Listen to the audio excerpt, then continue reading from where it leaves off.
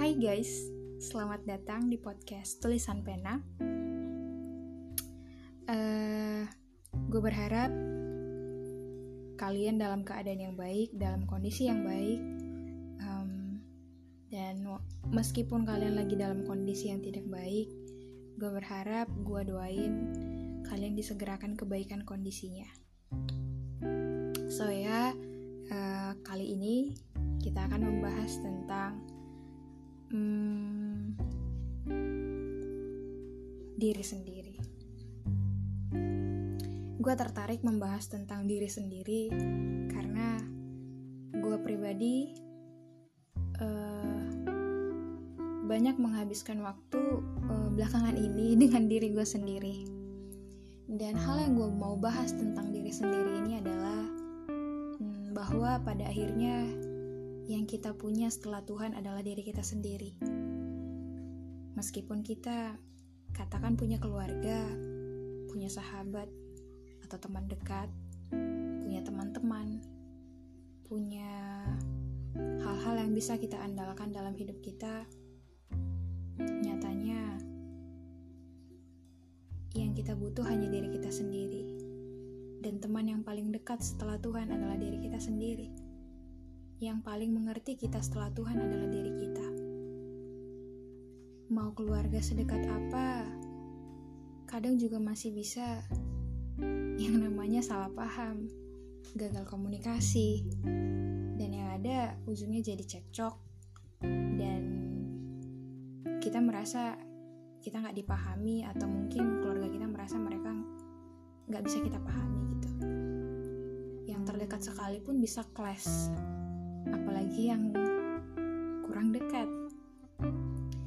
Ya, gue merasa apapun yang kita alami, apapun yang kita hadapi, pada akhirnya kita harus berteman dengan diri untuk menghadapi situasi-situasi yang sering gak mudah buat kita menghadapinya, sering buat kita merasa tidak mampu, hilang kontrol akan diri, hilang kendali, karena kita gak bisa mengandalkan siapapun.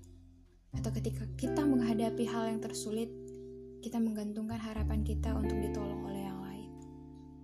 Dan ketika kita tidak ditolong, atau pertolongan itu tidak sesuai dengan ekspektasi diri, kita bakal kecewa, kita bakal merasa tidak dihargai, kita merasa akan tidak dimengerti, dipahami, dan emosi-emosi negatif lainnya. Dan kalau gue merasa, kalau gue pribadi, ketika gue merenungkan banyak hal ya, ternyata yang bisa memahami itu ya pada akhirnya kita dan Tuhan. Kadang memang gak semua harus kita ceritakan ke orang terdekat kita, keluarga dan teman-teman, karena selain mereka punya masalah mereka sendiri, mereka juga belum tentu paham posisi kita, belum tentu sama perspektifnya dengan kita, dan yang kita alami kan berbeda-beda gitu. Cara pandang, cara pikir, semua itu beda. Jadi gue mau bilang sama teman-teman, untuk apapun yang lagi kalian hadapi sekarang, atau yang nanti akan kalian hadapi, sayanglah sama diri sendiri, hargai diri sendiri, mengertilah dengan diri sendiri, dan bertemanlah dengan dirimu sendiri. Karena kalau bukan kamu yang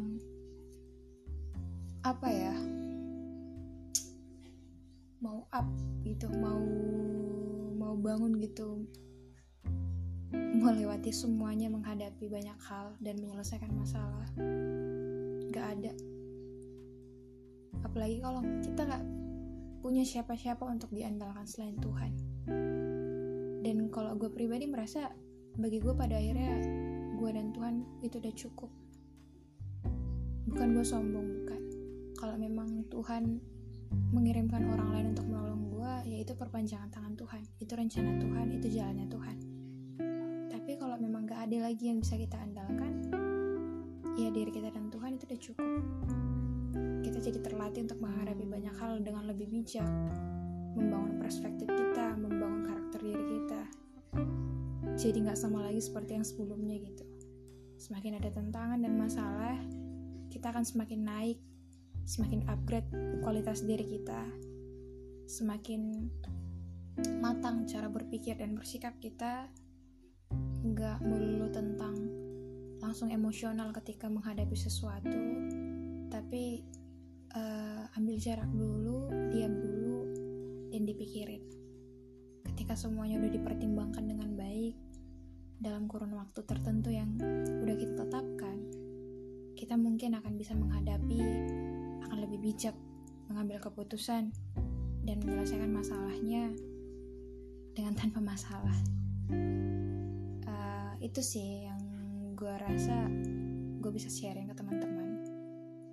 Gue berharap ketika kalian mendengarkan ini, kalian dapat insight yang baru yang bisa kalian aplikasikan di dalam hidup kalian, yang bisa membangun diri kalian menjadi lebih baik ke depannya, menghadapi hari-hari kalian, tantangan-tantangan hidup kalian. Ketika kita gak dimengerti, kita harus paham untuk tidak berekspektasi yang terlalu untuk orang lain. Karena yang sering menghancurkan, mengecewakan diri kita adalah ekspektasi diri kita sendiri. Jadi ya istilahnya ketika kita berharap lebihlah kecewanya. Ketika kita sedang dalam berharap, kecewanya pun sama sedangnya. Dan ketika kita gak berharap apa-apa, kita gak akan merasakan yang namanya kecewa. Jadi itu sih yang bisa gue sharing buat teman-teman. Semoga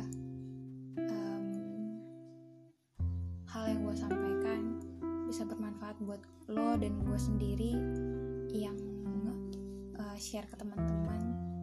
Dan gue berharap kalian selalu bahagia, selalu dikuatkan dalam menghadapi apapun yang kalian hadapi, mampu menyelesaikan tantangan yang kalian hadapi, dan hidup lebih berbahagia dan ikhlas.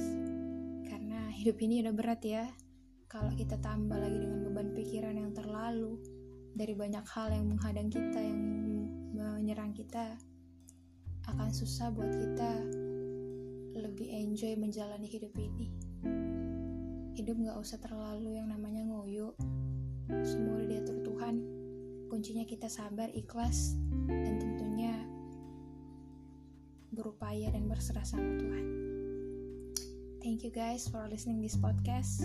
I hope you enjoy it. So bye-bye.